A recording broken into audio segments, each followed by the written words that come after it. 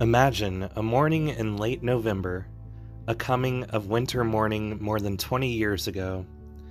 Consider the kitchen of a spreading old house in a country town.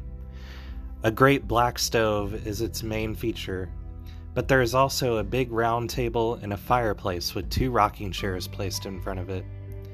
Just today, the fireplace commenced its seasonal roar.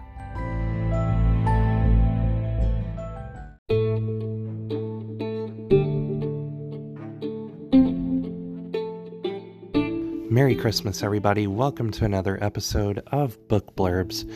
At the time of this recording, we're still in the midst of the 12 days of Christmas. So, in an effort to keep the spirit of the season going strong, today I want to share with you an evocative short story about friendship and the joy of giving during the Christmas season, titled A Christmas Memory by Truman Capote.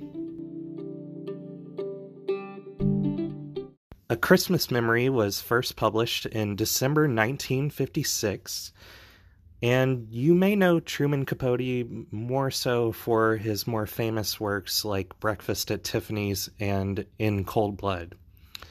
He was born on September 30th, 1984 in New Orleans, Louisiana. His parents divorced when he was 4, and he was sent to live with his mother's relatives in Monroeville, Alabama. He formed a strong bond with his mother's distant relative, Nanny Rumbly Falk, while he was there. Truman described her as, "Her face is remarkable, not unlike Lincoln's, craggy like that, and tinted by sun and wind."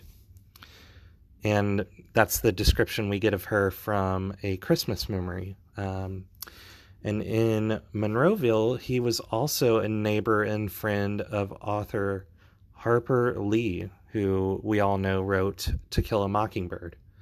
And Capote is probably based on the character of Dill in that book. Capote taught himself how to read and write before he entered his first year of school. He was often seen at age 5 carrying his dictionary and notepad around, and he began writing fiction at the age of 11. Capote said, "I was writing really sort of serious when I was about 11. I say seriously in the sense that, like other kids go home and practice the violin or the piano or whatever, I used to go home from school every day and I would write for about 3 hours. I was obsessed by it." Capote worked in the art department at the New Yorker for 2 years before he was fired for aggravating poet Robert Frost.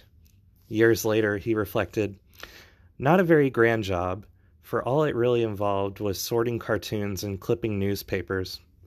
Still, I was fortunate to have it, especially since I was determined never to set a studious foot inside a college classroom.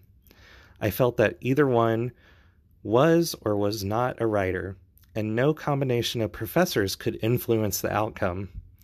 I still think I was correct, at least in my own case." Now, Capote struggled with drug and alcohol addiction and was in and out of rehab clinics in the late 1970s. He died on August 25th, 1984, at the age of 59. His last words were reportedly, "It's me. It's Buddy. I'm cold." Buddy, as explained in the short story A Christmas Memory, was Nanny Falk's name for him, and that's really important and comes up in the story we'll be discussing today. So A Christmas Memory, as you may have gathered, is a largely autobiographical short story. It's set in America in a kind of country location in the 1930s. Our 7-year-old narrator, Buddy, is essentially a stand-in for Capote, and the other main character is essentially an eccentric and childlike 60-something-year-old Nanny Falk. The two are the best of friends and also have a loyal dog named Queenie. They live with their relatives, who are portrayed as stern and strict in the story. The family is very poor, especially since it's set during the Great Depression. But Buddy looks forward to Christmas every year, and he and his elderly cousin the friend, save their pennies for this occasion every year. At Christmas time, they always go out and collect pecans and buy whiskey from a man named Ha Ha Jones to make their special fruitcakes.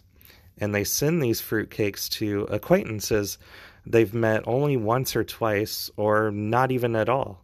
For example, they always mail one to President FDR. After they finish making and mailing out their fruitcakes, Buddy and his friend find a Christmas tree and put up homemade Christmas decorations. Buddy and his friend keep their gifts to each other a secret. Other relatives give Buddy hand-me-down clothing and subscriptions to religious magazines, which he's not interested in at all. And his friend receives oranges and scarves. Now, bear in mind, as always with short stories that we discuss on book blurbs, I will be going into spoilers just because it's such a short story. It would be hard to talk about otherwise.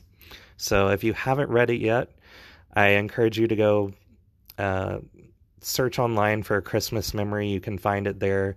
Give it a quick read through and then come back and listen to the rest of the summary in my discussion here. So I'll give you a quick minute there to go and do that, or pause if you want to. Now, it's revealed that the gift that Buddy and his friend make for each other are kites, handmade kites.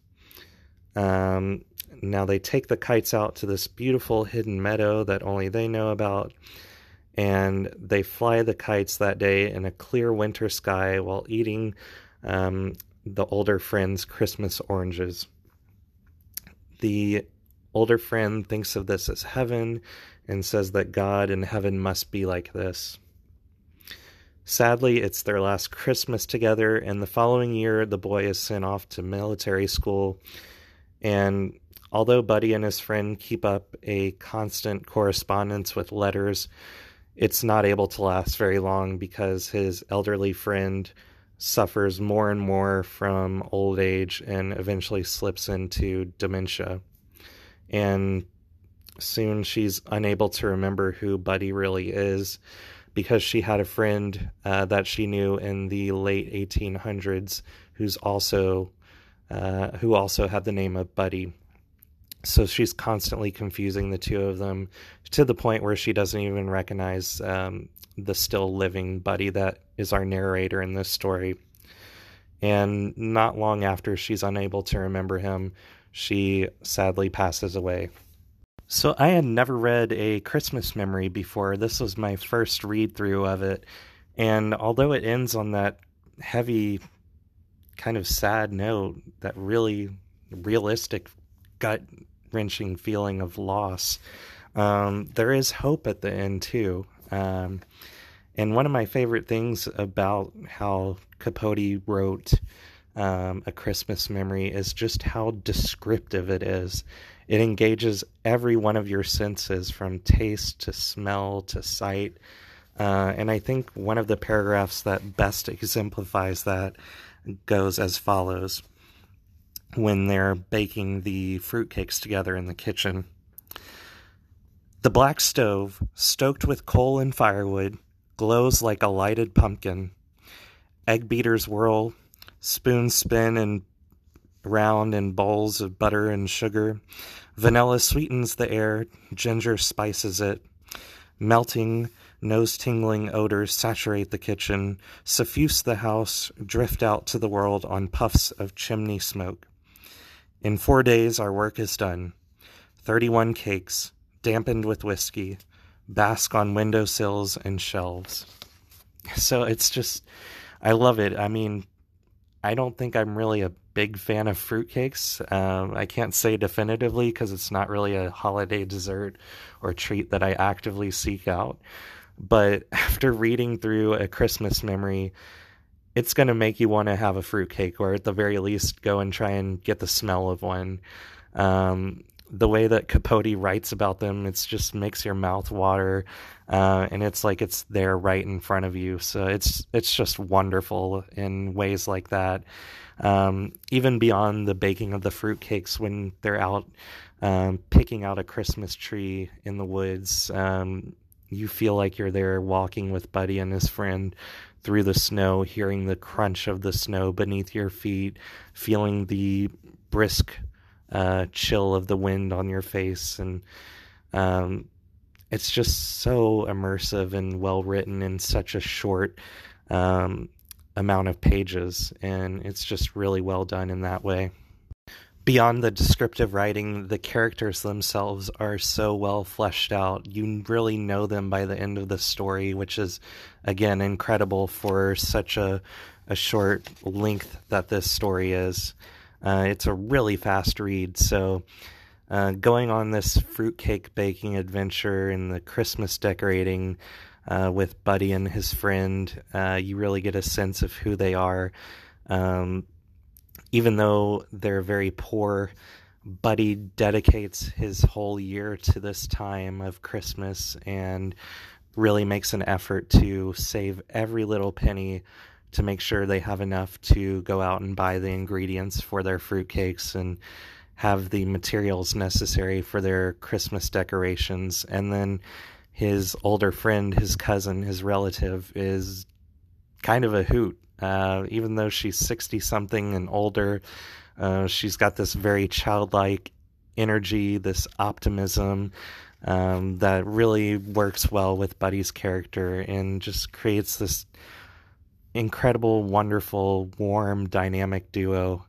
And it's great to follow the two of them.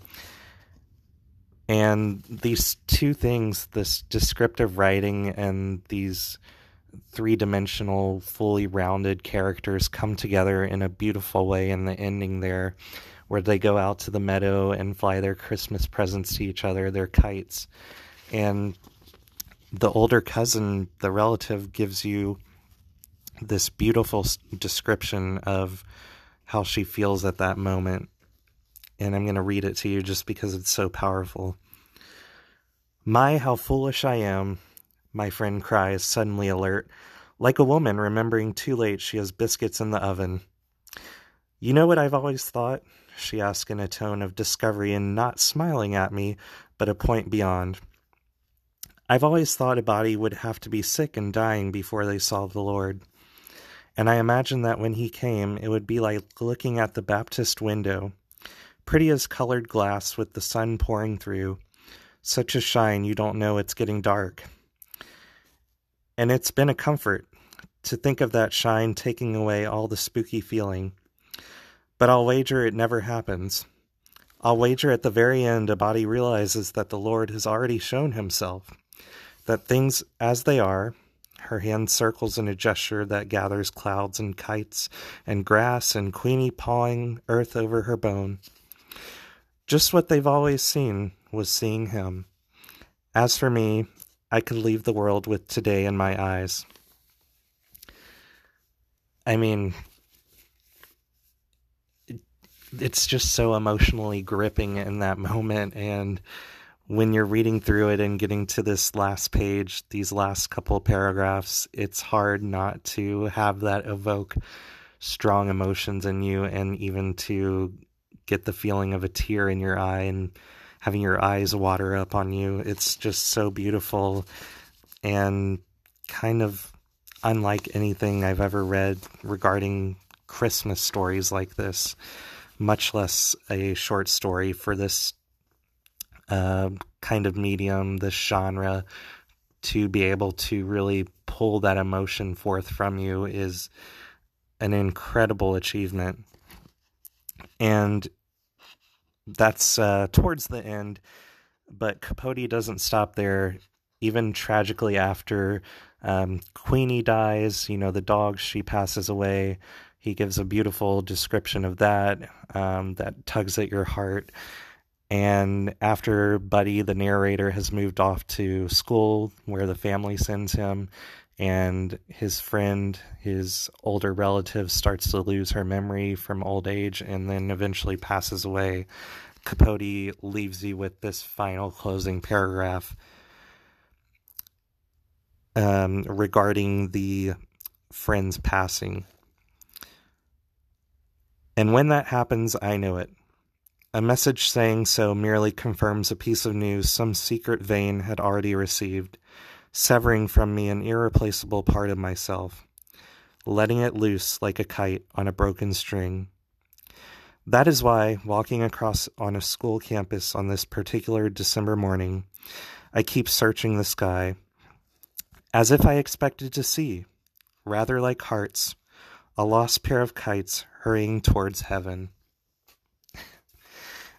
It's gut-wrenching even just reading it for the second or third time now. It just shows how intertwined and how strong the bond is between Buddy and his best friend, and how much it pains him that she's gone. You know, he says that he felt it in his bones and knew before he even received news of her passing. So they're just so deeply connected, and they've got this bond that he'll carry on through the rest of his life, even though she's gone. And he looks forward to reuniting with her. And so it's really interesting and powerful to me that possibly Truman Capote's own last words were, "It's me, it's Buddy," and almost as if he's calling out to his relative, one of his best and closest friends in life, telling her that they were going to be reunited like the two kites in the sky. And that's a Christmas memory for you.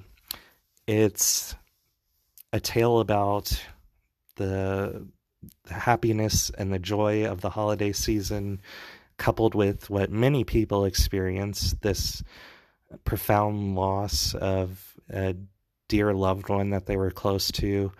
Many people find the holiday season very difficult because they lose a relative or friend during this time of the year, and so they always have that memory of them, especially remembered when, you know, Christmas comes around and all the activities that go along with it kind of reignite that spark, that bond that they've lost. And so in a way it's good because it brings back the joyful, loving, happy memories, but it's also bittersweet because that person's no longer here to experience the joys of the season with them.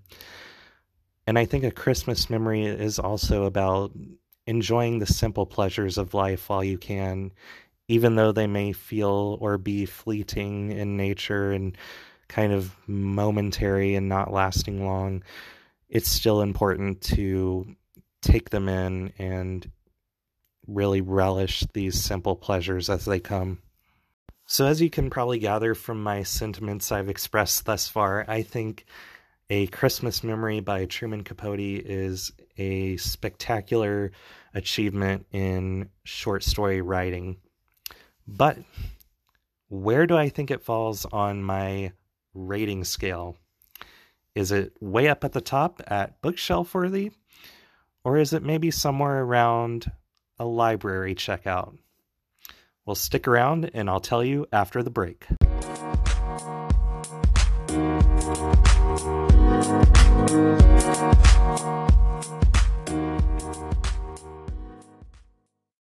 Welcome back to this episode of Book Blurbs. Today we are talking about A Christmas Memory by Truman Capote. And it is time to give out my ranking for this short story. As a reminder, my ranking goes from best to worst: bookshelf worthy, by library, SparkNotes, and simply pass, skip out on this one. So, I am going to give A Christmas Memory by Truman Capote the rating of bookshelf worthy.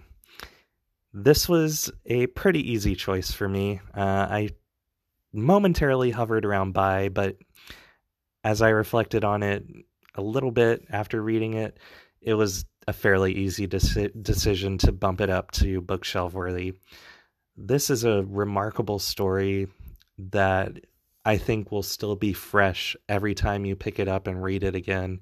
It will still emotionally gut punch you and just really lift you as a reading experience with its descriptive writing, its similes and metaphors, and every kind of writing tool employed here by Capote is just on a level like none other for a short story, especially a Christmas story. And I think it'll be a wonderful story to have on your bookshelf, and figuratively, of course, because now you can just find this on the internet and download it just like that. I found it as a PDF as one of the top Google search results. So I think it's a great story to keep in mind and return to every year. It's got wonderful themes that fit in with the season, and like I said, will be fresh and meaningful every time you read it. So A Christmas Memory by Truman Capote is definitely, in my opinion, bookshelf worthy.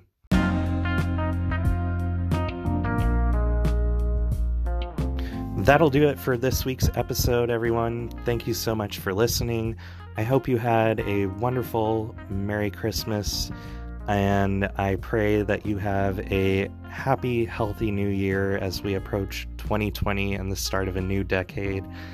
I hope it's full of goals that you achieve and blessings that might be unanticipated but lead to joyful, happy, memorable experiences. Do me a favor, follow me on social media at bookblurbs19 on Facebook and Twitter.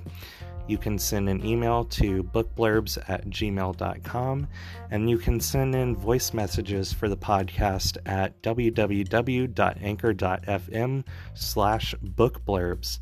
I also encourage you to leave a rating for the podcast on whichever platform you're listening to, whether it be Apple Podcast, Google Podcast, Stitcher, Spotify, any of those great platforms.